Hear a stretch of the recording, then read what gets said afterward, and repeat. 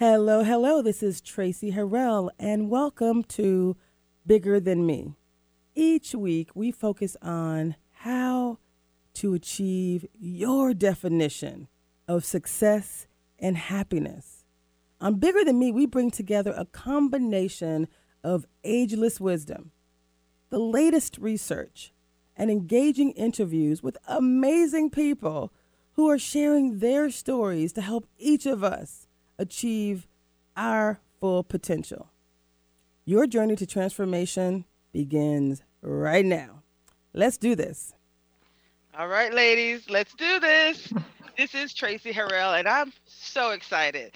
What we do with Bigger Than Me is we use technology, community, and positive psychology to help good people do great things. And today's conversation is really one of those real courageous conversations, the type you wish you had a little, you were able to lean into, listen into. If you don't have people in your life who are willing to have conversations that are going to really move the needle forward. Our topic is achieving racial equity and inclusion in business, education, wealth, and health, in all systems. At this point, what we're hoping that each of you will do is just listen in, join in, log in. Feel free to be a part of this conversation. So, what we're going to do is we're going to talk about what I call the little pink elephant in the room that no one talks about. There are psychological and physiological impacts to the lack of racial equity and inclusion, right? We're going to talk about trauma, trust, and training. Each of these ladies and others that are going to join us have some role right now where they're training other people, they're helping other leaders. Log in. I heard my own voice. Feel free to be a part of this conversation. So what we're going to do is So this is, I don't know, I keep hearing my own voice. So I think if everyone else can mute, maybe I won't hear myself. I don't know. Well, sir, I'll try that.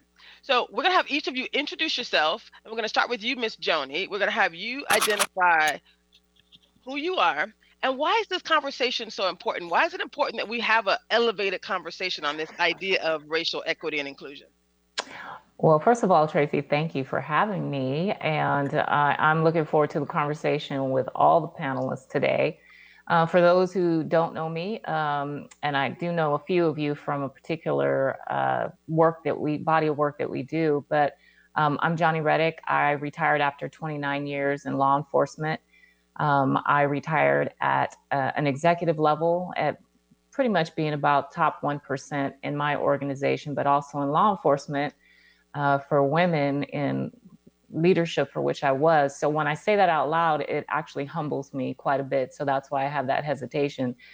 And through that experience in law enforcement and the cumulative trauma for myself, as well as those of my staff, I decided after that 29-year mark that I was ready to retire. And I was ready to retire for reasons having to do with the things that you deal with, trauma, that affect you, like you said, physiologically, psychologically. And I didn't want to find myself dying at my job, at my desk, doing the work that I was doing. And also I wanted to be free to be able to really explore how I could help others, not only in my profession, but overall in business, be able to be more resilient and be successful in the work they do without having to carry a lot of this weight and burden that comes from a variety of factors. And so I think this conversation is extremely important because as we've seen in the last 4 years and more so in this last year of 2020, this conversation is needed, but it's also gained so much momentum from people of all diverse backgrounds, whether it's gender, race, economics, different countries. It's really important. And I think the issue and the challenge for leaders is going to be the sustainability of not just the talk about it, but really what's going to be the action about it. And so I know as we begin to have a discussion here today, we'll talk about some of those things. So I'm just very glad to be here and thank you. Thank you. Thank you. What I love about the conversations that I've had with each of you, and for those that are going to join us, what was really powerful is that we all are on the same focus. We have the same mission the same goal of wanting to achieve racial equity and inclusion. Some of us are more elevated and escalated in our approach than others. So I'm gonna bring Pamela on, who I was just like, yes, my sister. Right? We all have amazing stories, but what I read from you, and I met you through the Tacoma Collective. And we'll talk more about what that organization is in a second. But one of the topics you all have that you're focusing on is racism as a public health crisis. Can you talk a little bit about that and who you are and why is that so important? Okay, well, I am so humbled to be a part of this panel. This has been a long time coming for me. It's exciting. My name is Pam Sachs Lawler, and I actually have a master's in healthcare administration and in public health, and pursuing my doctorate in education with an emphasis on behavioral health. I have about 30 years of experience in statewide management of substance abuse and mental health services. I am the behavioral health administrator for the state of Washington Juvenile Rehabilitation. And as Traci said, I'm the chair of the Black Collective Health Committee, where our goal is to take a look at health issues that adversely affect the Black community. Now, why should we be talking about this? Well, let's say that racism is a public health epidemic in the United States, and well, actually, it's pandemic, so it happens throughout the world. And I wanted to say just briefly that our Board of Health in Washington State has declared racism as a public health crisis. Particularly, King County and Pierce County has also declared that. Now, why do we really need to take a look at racism as it relates to public health? I am a public health educator. And when I look at things that affect my people, I understand that it's not just physiological, but it's psychological that affects our people, because racism causes trauma that a lot of us don't realize that we actually have. And that goes back to, and we'll talk a little bit later about Dr. Joy DeGruy O'Leary's the post-traumatic slave syndrome, that we don't realize that we actually have symptoms of that. So the result of racism, it causes conditions that make it unfair advantage to some people, to white people in particular. Racism hurts the health of our nation and our community by preventing some of us the opportunity to attain to the highest level of health and economic wellness. So it's not just health, but economic wellness. And I think the other panel members will talk about the business of this. And racism can be intentional or unintentional, and it operates on different levels in society. But it's a driving force of social determinants of our health, like housing, education, employment, and again, it is a barrier for health equity. So we really need to address this. When I say epidemic, um, like I said, I'm a public health person, but when we look at epidemics, when we have an epidemic, what do we do? Okay, what does the public health um, field do when there's an epidemic? They address it as it is a disease, correct?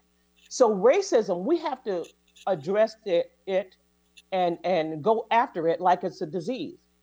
We need to address the conditions for its spread.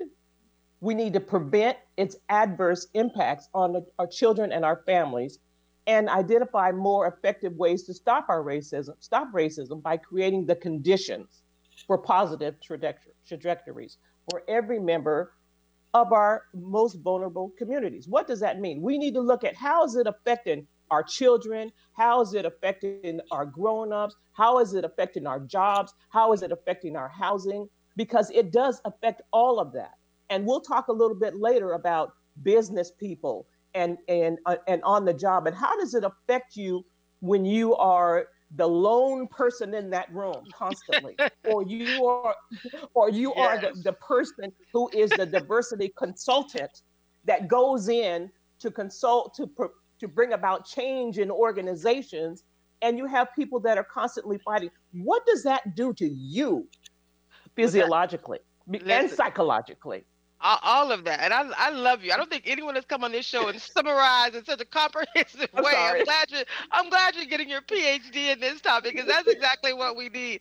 So I love it. I love it. I love it. I didn't actually, and it's a perfect transition because what you just described is someone who works in consulting who goes into businesses to try to drive change. That brings me to our next guest, which is beautiful Miss Patricia Davis. Patricia Davis. Patricia Davis Smith Davis. I do know Patricia Smith. She's watching us right now. So excuse me for that. Patricia Davis, can you please introduce yourself and tell us why is it so important that we have a different level of conversation, that we escalate and elevate the conversation to focus on the trauma that exists? These ladies are talking about physiological, psychological. We have all of the impacts, and we're not talking about it the same way. We're talking about the same things that we've been talking about. Let's hire more Black people. Let's donate some money to some Black businesses. But that's not systemic change. That's not how we get to systemic change. So first thing we have to do is really get people to think about the problem different, solve a different problem. If you're solving the problem of not enough Black people in businesses, that's the wrong problem to solve. You have to peel back the onion and go to the root cause. So talk to me a little bit about who you are and why this is so important that we think about it in a different way, in a systemic way. Well, thank you, Traci. And I'm just honored to be here with these two lovely women and you, Traci. And I've been on your show a couple of times.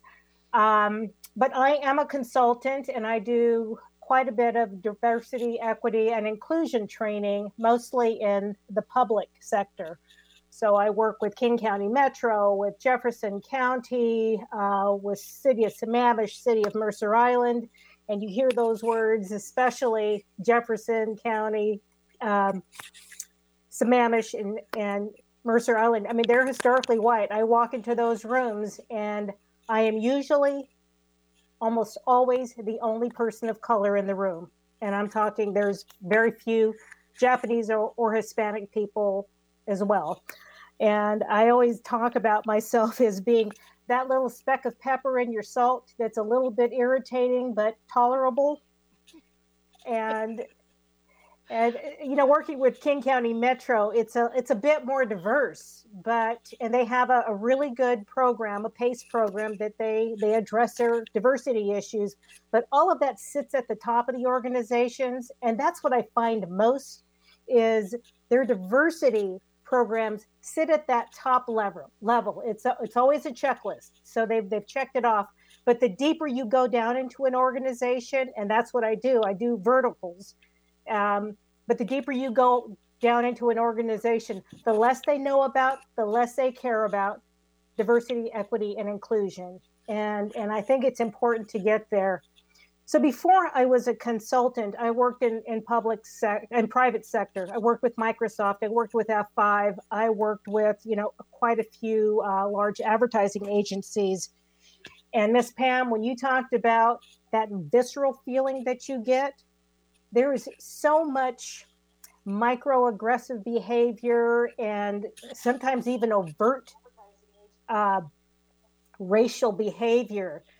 And it's stuff that it's feelings that I just stuffed down.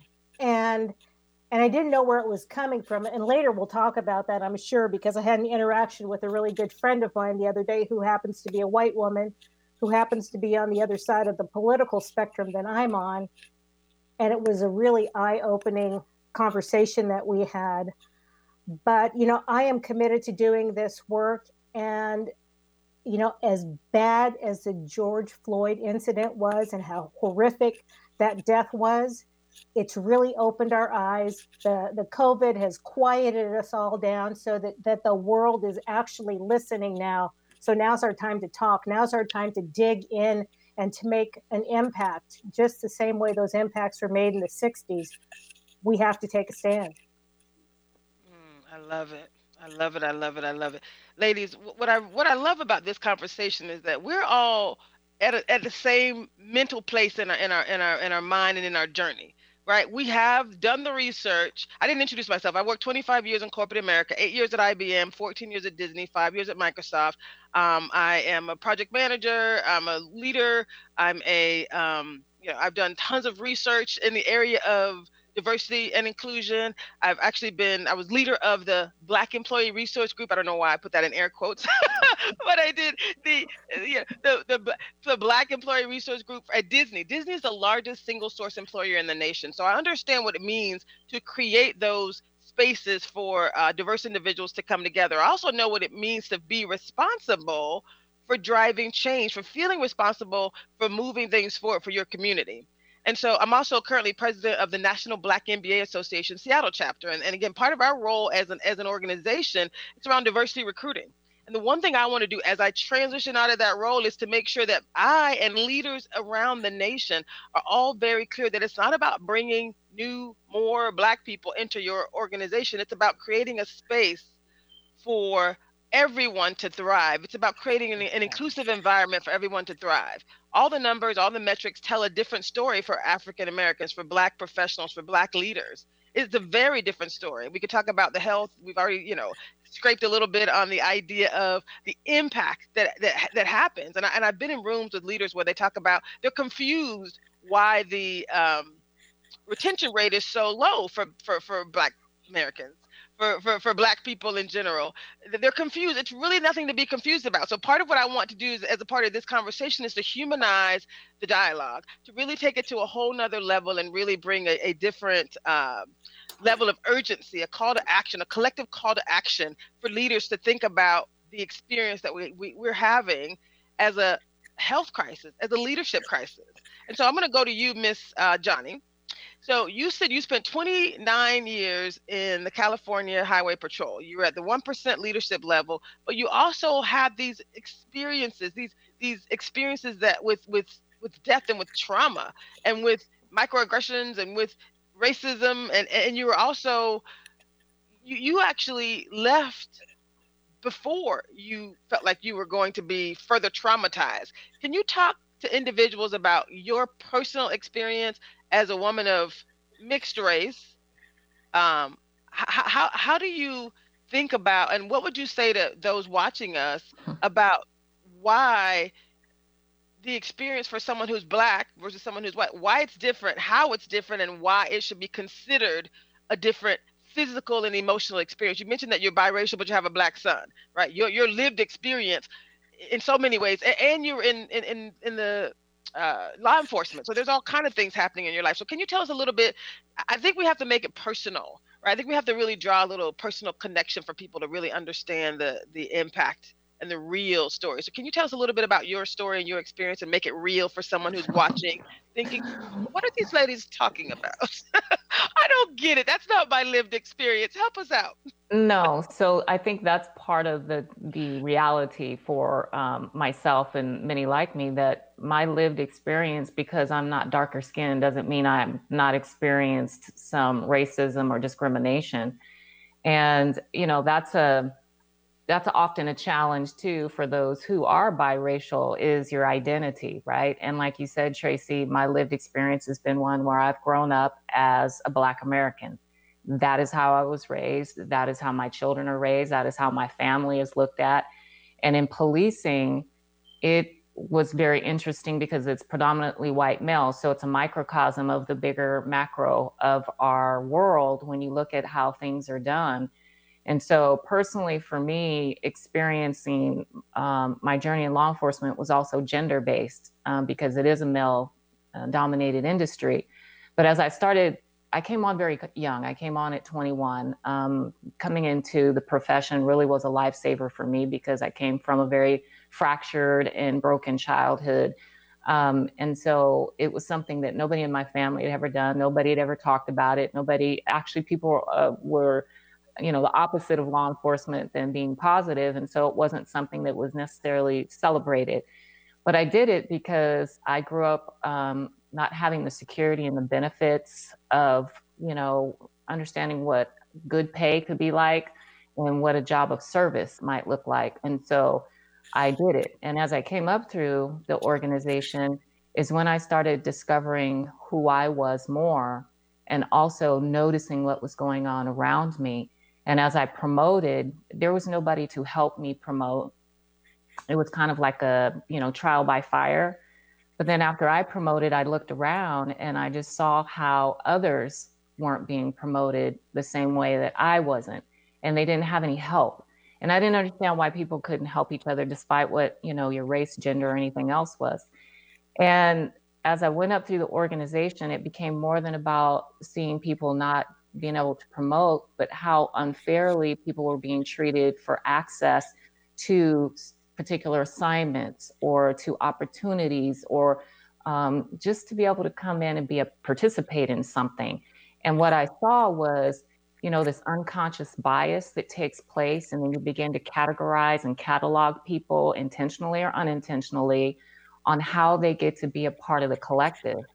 And the problem with that is that we begin then segregating. And like I said, this is a micro to the macro, because I'm speaking, from the organization in which I worked. But it started to create this divide, and you only have so many of us moving up the corporate ladder, and we're reaching back to help.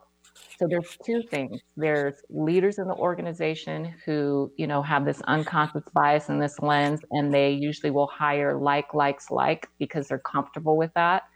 And then you also have a part of this accountability piece that I think is really important, not just to leaders, but to the individual. Because I don't know how many of, my peers or those around me that you want to help and reach out to, but they're already conditioned to a mindset of, maybe they're not going to be as successful, that's not for me. And so you have to change the mindsets and also pour into them that they can believe in themselves, but it's going to take work and it's going to take discipline, and we're going to have to, kind of come together on this. And so it just got to be very heavy for me as I moved up into that top tier of the organization, to look around and being proud of my moment, maybe being proud of my best girlfriend's moment, because we were peers at the time and now she's, elevated in the organization. But two of us as women of color should not be something that we're celebrating. And then when you look at the overall organization of color throughout it, especially for, African Americans in the organization, we're less than 5% of a statewide large agency. And again, a micro to the macro. And that just became very stressful. And it became heavy to carry. And then on top of that, we experience and are overly exposed to a cumulative trauma of the kind of stress that just normal people do not experience. With death, constant. We respond to somebody's worst day, and generally, if there's not death, there's pain or poverty, or sickness and illness, or a response. And it's tough because this conversation about Black Lives Matter, they matter. I'm Black. Blue Lives Matter. I was blue. I was law enforcement. And I educate now at the University of San Diego in a graduate program for public safety and law enforcement leaders. And I try to take my experience and all of my knowledge and what I can to be able to go in and start to shape perceptions and ideals on how most of these white males who are in the programs, to help them see their people in their organization, to be able to create some change. That's what I love about your panel, is creating this change and this synergy. And how do you do that? And so, those are the kind of things that I think are really important. So sorry for going on for too long. No, I love it. I love it. I love it. I love it.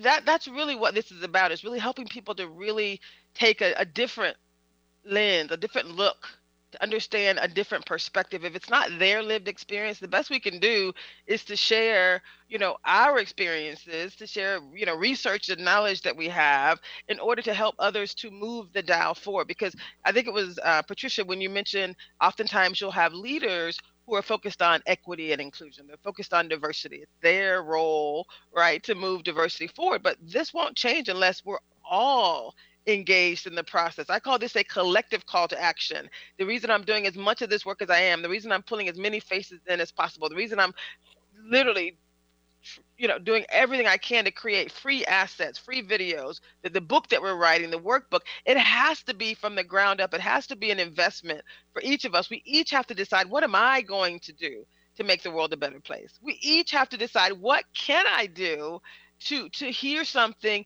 to decide that I am going to be a part of the change, that I'm going to decide that there's a problem, because that's really the first thing, acknowledging that a problem exists, and then deciding, what am I going to do about it? Like, what am I going to do? Am I going to listen to people differently? Am I going to open up a space for caring, for hearing, for sharing? We have a full initiative around this Bigger Than Me success series. I didn't share it as well. I'm a consultant.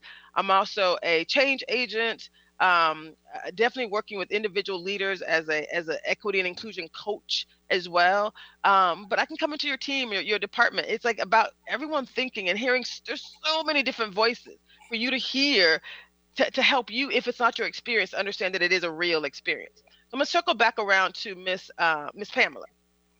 So Pam, the question I want to ask you is, you mentioned the reality check, specifically related to the psychological impact. We know there's physical impact as well. You could talk about the number of any metrics that you want to share around the physiological or the psychological impact, and the fact that even during our conversation, you said, Traci, this isn't just a conversation for people that don't look like us. We also have to talk to people who look like us about the experience, because I think each of you shared that when you experience trauma, sometimes it's just this is what you expect to have, right? It's not even about elevating and deciding.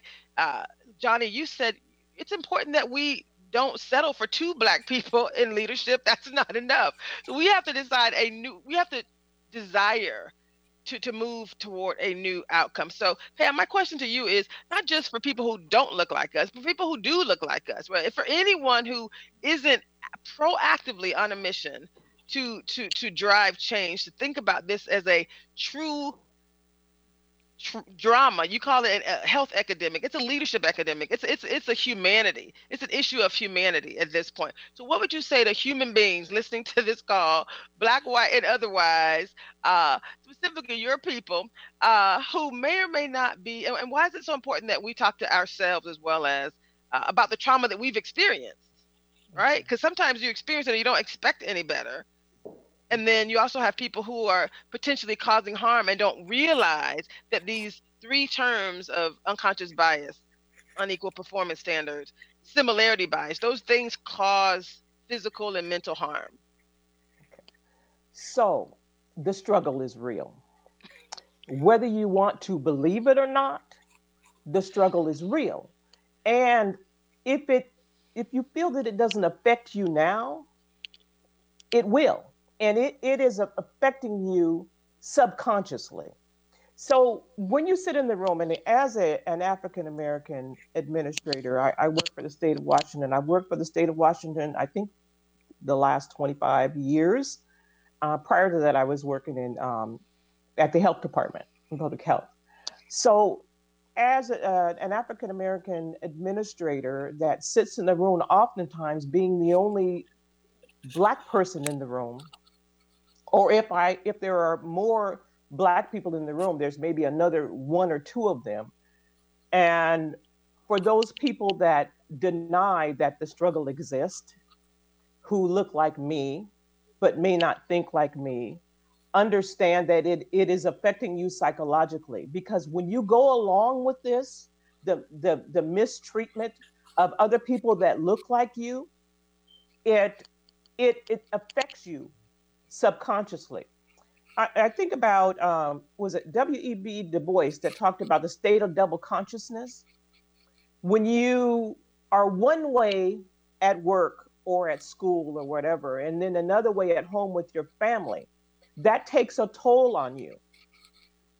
It also takes a toll on you for the people like me. And I talked to Traci about this, for the people like me who felt the need to always speak up for other people. That was me, always speaking up for other people. When they were treated unjustly, I would speak up for them.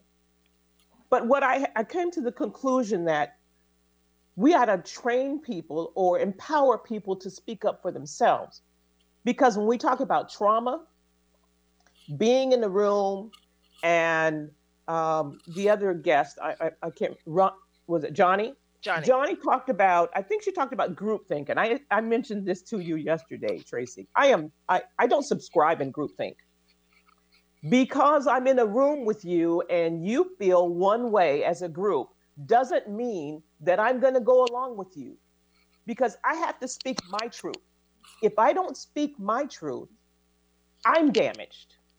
I'm already, and as an African American woman who sits in a room with mainly white people, and now it was always males, but now you see an abundance of white females that are becoming managers. When you sit in the room with these people as an African American woman, it traumatizes you alone, okay? Because you're treated differently. I likened it to a cult-like environment for me.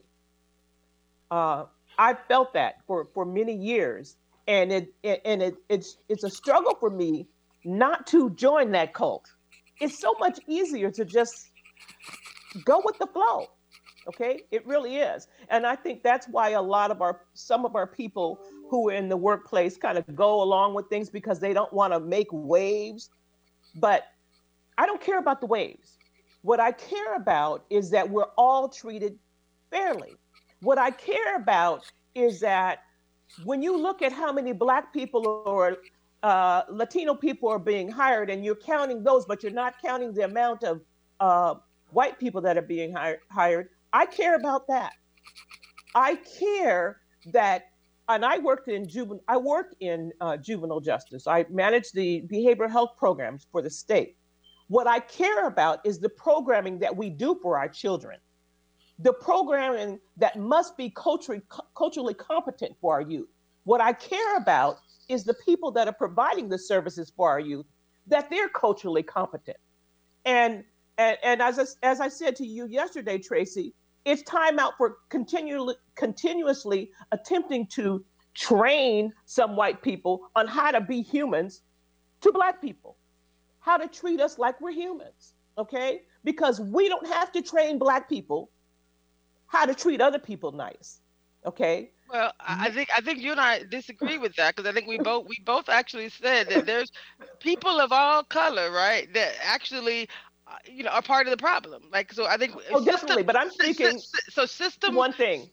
Okay, I was going to say systems are designed to maintain the status quo. Okay. I had a Black leader on who was from Trader Joe's, and he was talking about being in a room as a leader and basically feeling like he was being carried away like a wave. This culture, by definition, when you're in a corporation, in a business, right, the culture just sweeps you away. It doesn't matter what color you are, you just get swept away. And I think that's kind of the conversation we want to have with people, to basically clarify whoever you are, whatever color you are. It's really more about acknowledging that there is something happening that we don't acknowledge. There is a epidemic, right, that occurs that has physiological and psychological traumatic impact. Every academic but Traci, we also have about to, this. Yes. But we also have to realize that there are people out there that don't care about that. And when I'm saying you can't train everybody, I meant you can't train everybody. Some people are just evil. Let's be real. Let's be real. You know what? I have to be honest. Traci, it doesn't have nothing to do with Black or white. It doesn't have anything, doesn't have anything to do with race. Yeah. So the thing I love about this conversation is we don't all come with the same general mindset, right? Because I have to believe, like, I was in a space where I was literally being traumatized on a daily basis, and I had to believe that these were good people. It was nothing in my heart or in my mind. I had to, like, in my, no matter what was, I like, these are good people. I believe wholeheartedly. Right, and I'm choosing to be what's her name, Dr. Joy Hardiman said, Traci. She said, there is some naivete in what you say. she's like, you are one of the most naive people I know, and I love it. We need your positive energy. We need for you to stay focused on it. We need it. And so I'm gonna be that one who I am absolutely going to accept the fact that maybe some naivete in what I say, but I actually believe do believe that we're all inherently good. I have to believe that. Like, in order for me to maintain, I started a ministry when I left Microsoft, by the way. Mhm. I spent 2 years on my personal journey investing in. Oh, did I mention I have a book launching on December 11th called Ignite Inner Spirit? So when I say I invested in my inner spirit, I invested in all things good. It was a requirement for me in order to do this work. Really, remember I mentioned to each of you, this work is built around four principles: positive psychology, which is obviously tons of research around, the idea of believing positive things and positive things will come your way. Adaptive leadership, tons of research around that space, and I've done 5 or 6 different executive level programs around this idea of adaptive leadership. That means we're creating a safe space for everyone to learn and grow, and everyone's opinion matters. The third element is this idea of self-directed learning, which means that everybody has to want to move forward. Wherever you are in the journey, if this is all new to you, it's okay. It doesn't matter where you are. We're all going to move progressively forward on the journey together. And then the third thing is this idea of growth mindset, but not just growth mindset. It has to be growth mindset in action. So I kind of take what Microsoft talks about a lot, is this idea of growth mindset. But you can talk about a thing, but if you're not doing anything differently, then there's no value. So it has to be growth mindset in action, which means you're moving toward a desired goal and willing to do things differently. But So been there, those are done the that, core Traci. principles. Been So there, done that. But my question was, let me hold on. yes, yes. Let me ask you, Mhm. what do you do? Because there are people out there that don't want to do differently. So I think Yes. that's a conversation that additionally needs to 100% happen. again. It's funny. There's going to be an interview that I'm going to share, and our next monthly session is on December 12th. So 12 Saturday, 12/12 from 10 a.m. to noon. And I did an interview with, so as president of the National Black MBA Association Seattle chapter, there's 40 chapters around the nation. The person who was president of the national organization, interim president Bruce Thompson, I actually did an interview with him because he's been the kind of the godfather of this movement. Because I said, if we're going to do this, it's going to take this national initiative. It's going to take this conversation. And I asked him the same thing. I said, what do you do? What do you do? He said, Traci, with your personality, with your ability to bring people together the way you do, you need to focus on the people who want to drive change. You can't help people who don't want to be helped. That can't be your Exactly. focus. So we're saying the same thing. I'm not saying they're inherently evil, but what I'm saying is, smart people manage your energy. So if my energy level gets depleted when I think about those people. So I basically, a little bit, there's some naivete in what I say, right? I'm okay with that. There's some positivity. Yes. It's my focus. So I got to actually think about you. We're going to focus on giving out enough free information to anyone who wants to hear it, however you want to hear it. That's why I'm doing all these videos. We're creating a documentary. We're actually going to be asking for funding. It's all bigger than me.com. Basically, we need for people to lean in because we actually want to, we're creating videos that'll be all over social media. Right? We're creating books and workbooks and training. Like, it can't be just the companies who can afford consultants get this information. No.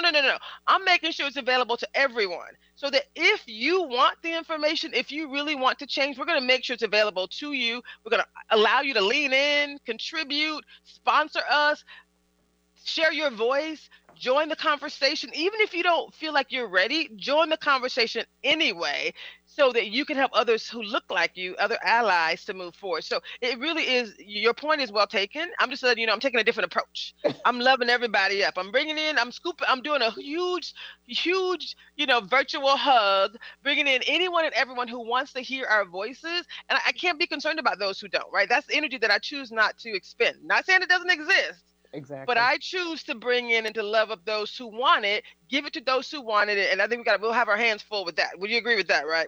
We got our hands full if we take. There you go. That's what we're gonna do. I love it. But you got to move those people out the way. That's going to create an obstacle. Well, this is what he said. This is what he said. He said, Traci, by default, what you're doing creates a space where if you're working with companies, by definition, who get that this is a health crisis.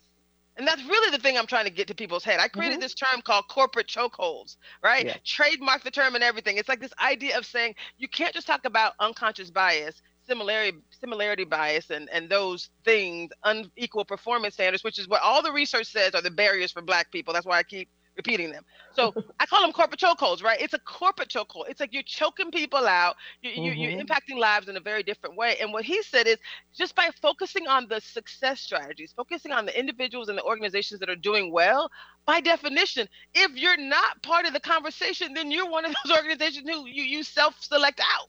So we don't have to do any extra work. We don't have to put any energy around those organizations because trust me, I got some energy that could be put in places that I choose not to. I choose to focus on positive people doing great things, and that's really what the Bigger Than Me Success Series is about, right? So I hear you, but they're gonna self-select out. Like we do what we do. Some people are gonna love it and want to be a part of it, and that's actually how we're gonna drive change. Yes. Are you liking it? I got heads nodding. I love it. Miss Patricia, one of the things you said you wanted to share today was kind of a bit of a wake-up call for people. We don't talk politics on this show either. There's no red, there's no blue. We're the party of purple. So it's all love. So we don't talk politics, but I know each of you have shared some things with me about this idea of having differences. For people who may or may not even recognize, we have 15 minutes left for this show, and then we're going to continue the conversation with some additional people joining us. So, Patricia, I know one of the things you wanted to share, and I'm going to have each of you answer this question, but what is that that loving message that you would share with someone who maybe they're not even aware of the impact that their behavior might have on someone like you? I know you mentioned some experiences that you had at work or something with someone touching your hair, like, and saying, I don't consider you black. You're one of the good ones. Tell us about that. I will definitely tell you that story, but let me just address Miss Pam.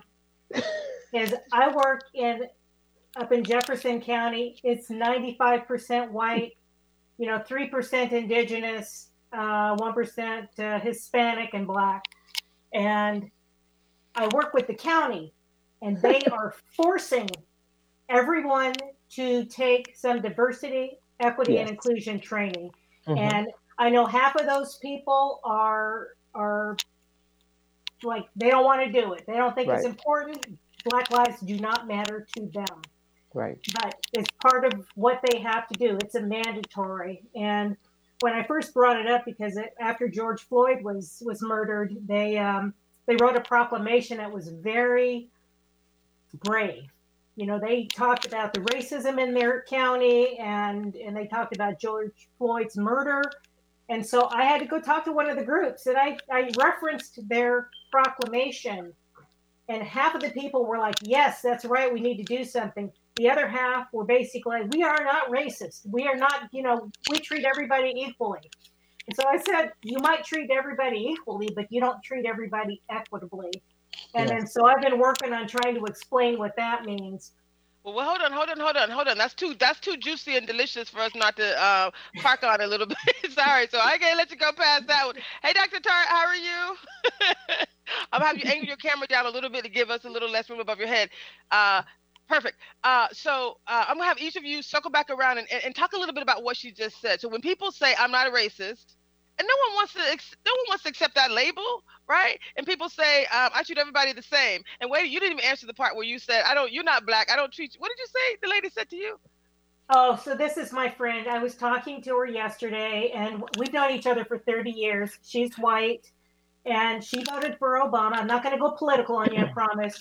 But then she voted for Trump. And I thought, okay, we had a couple conversations, and then we decided that we can't have a conversation with each other about politics. So we talk around it all the time. But after this, which is smart.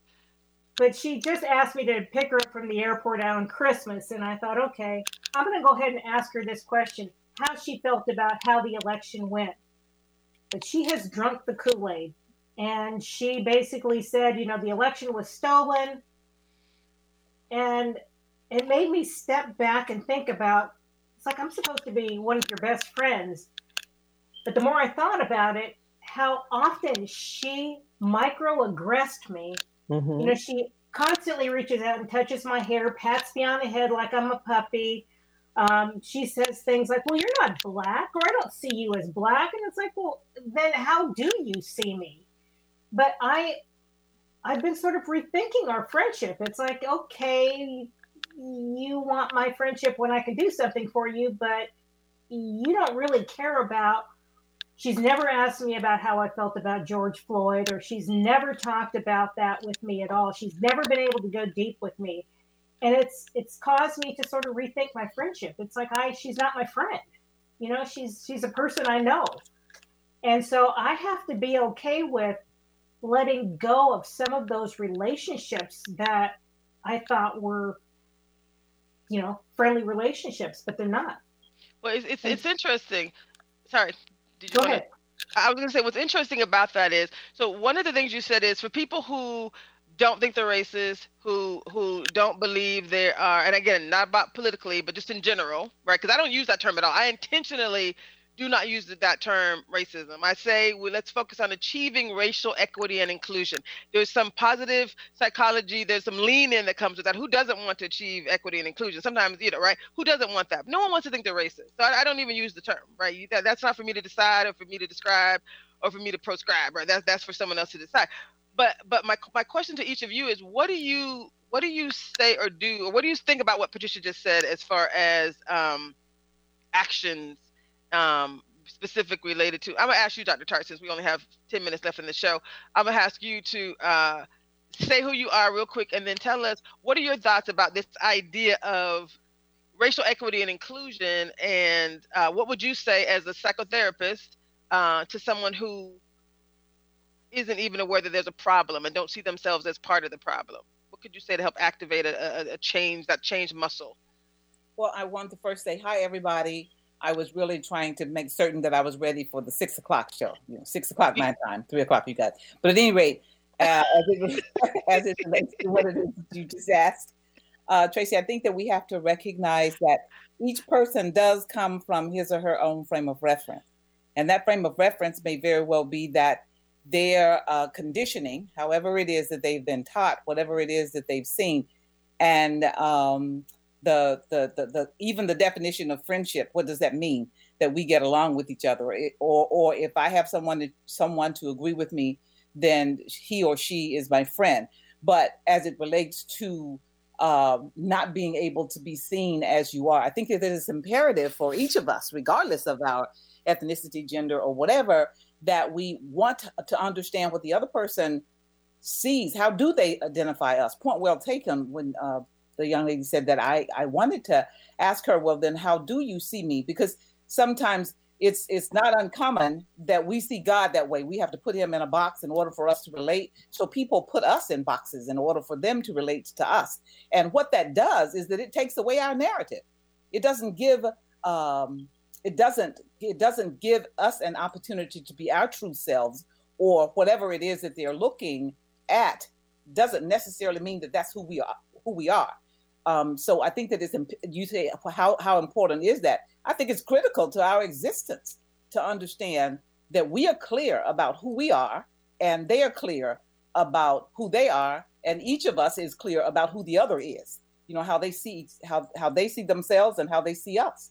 So moving forward in terms of which brings us to the point of how then do we define friendship? I want to go back to that part too. Or in terms of the inclusiveness, how do you see me in being included, in terms of being important or significant? Am I significant enough to share an honest conversation? Am I significant enough to be treated with respect and sensitivity and inclusiveness? Am I significant enough? And if not, then what am I to you? Or what are we to each other? I hope that answered the question. That was good. It's so funny. What I love about this show is, first of all, I love that it's live. I love that we just talk it out. And I've had individual conversations with each of you. So when I start stitching things together, it just gets me excited, because it's always like 2 + 2 = 22. There's always some new synergy, some new place that we go, and I love it. I love that so much. Show me everybody real quick, if you don't mind. So what I wanted to do is I want to ask the same question. We have literally 6 minutes left in this particular hour. We're going to continue the conversation into the next hour, and we're going to build on the idea of we're going to continue the conversation, but let's end this hour with each of you, both Johnny and Pam, adding a little your comments on Patricia's topic regarding self-identification. We'll talk a little bit more in the next session around relationships and friendships and how we and really having true courageous conversations with people that we work with. But what do you guys think about what Patricia said about people not feeling racist, and what would you say to individuals who, again, we don't use the word racist, because again, we don't want to get people boxed up, feeling some kind of way. As we say in the South, you don't want people feeling some kind of way. We like to have loving, easy, courageous conversations. We go, we can't tell someone what they are either, right? That's because I think it's really about someone's heart and mind. I assume the best of everyone. So my question to you, I'm gonna start with Johnny, then I'm gonna come to you, Pam, to end, if you don't mind. Johnny, real quick, I'm gonna have you share with us your idea, your thoughts about, and then because I know Pam, you're gonna have some other health elements to say. So Johnny, real quick, if you could just share your thoughts about this idea of just share your thoughts in general. Well, I think it's Dr. Tart. Yeah, very fine. Yes. Where, we have to put God in a box in order for us to be able to kind of comprehend and have that relationship. And I love that analogy of how, individuals might do that for us, but how we might do that for them as well. And I think it's this whole idea of reciprocity in this uncomfortableness for us to be vulnerable with one another, but for us to be able to also, I just had a message today from my pastor when I was listening, that we have to be open to hear what we don't want to hear. And that can be very uncomfortable for us. So when we're talking about defining somebody's discrimination versus racism, it becomes very personal and they get very defensive. And then the other side will also get defensive depending on who's, engaging the conversation first. And then we get nowhere. And so I just think it's this space where we really have to be vulnerable and we have to be exposed to our own pain so that we can share that lived experience and then, meet that humanity in the middle, so to speak. I love it. We're definitely coming back to that. All right, Miss Pam. What would you like? Okay. What would you like to share lovingly? You can't strike a match too hot, because no, you should get say whatever you like to say. No, what I mean is we're about to transition. So whatever you're gonna say, I know you are. I fell in love with you, Pam. I fell in love with you during our last conversation because we're so connected, and we need everything you have to say to be heard. We have 3 minutes left in this show, and then we're gonna go take a 3-minute break and then go into the next show. So what would you like to say? Strike a match, baby, and send us over to the next hour. So I just want to say about being colorblind.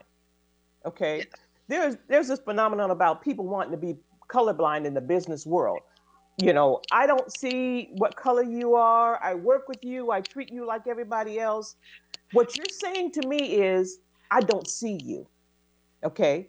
So what you're doing is you're offending me because, first of all, the first thing you see is my blackness. Whether you agree or not, that's the first thing you see. So therefore, you're lying when you say that you don't see me as being black. That's a lie, straight out the pit of hell, as my sister would say. And about being uncomfortable. It is important for us to have these conversations, crucial conversations, I will say, that will take us to where we need to go. And it is being uncomfortable. And that's okay because you grow from being uncomfortable. Those are teachable moments. And so the last person said, you have to have an ear to hear. The Bible says, let he who will have an ear to hear, let him hear. They must have an ear to hear. Okay? They may listen, but are they hearing you really? But we have to talk to people about colorblindness. When someone says to you, I have had people tell me I don't act black or whatever, or I'm different from most black people. And I have to say that offends me. Because I love my blackness. Doesn't make me not like your whiteness.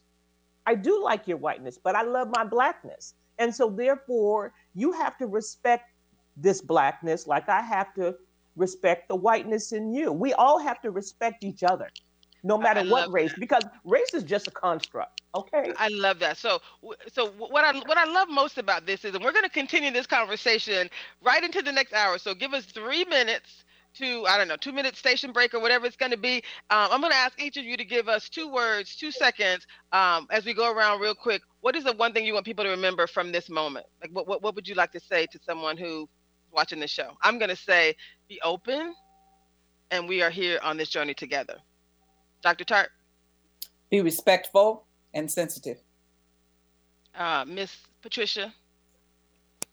Be open to hearing. I love it. Pamela? We are all God's children, and now is the time to understand that. Beautiful. And Miss Johnny? Be vulnerable to our common and equal humanity. Oh my goodness. I so love this.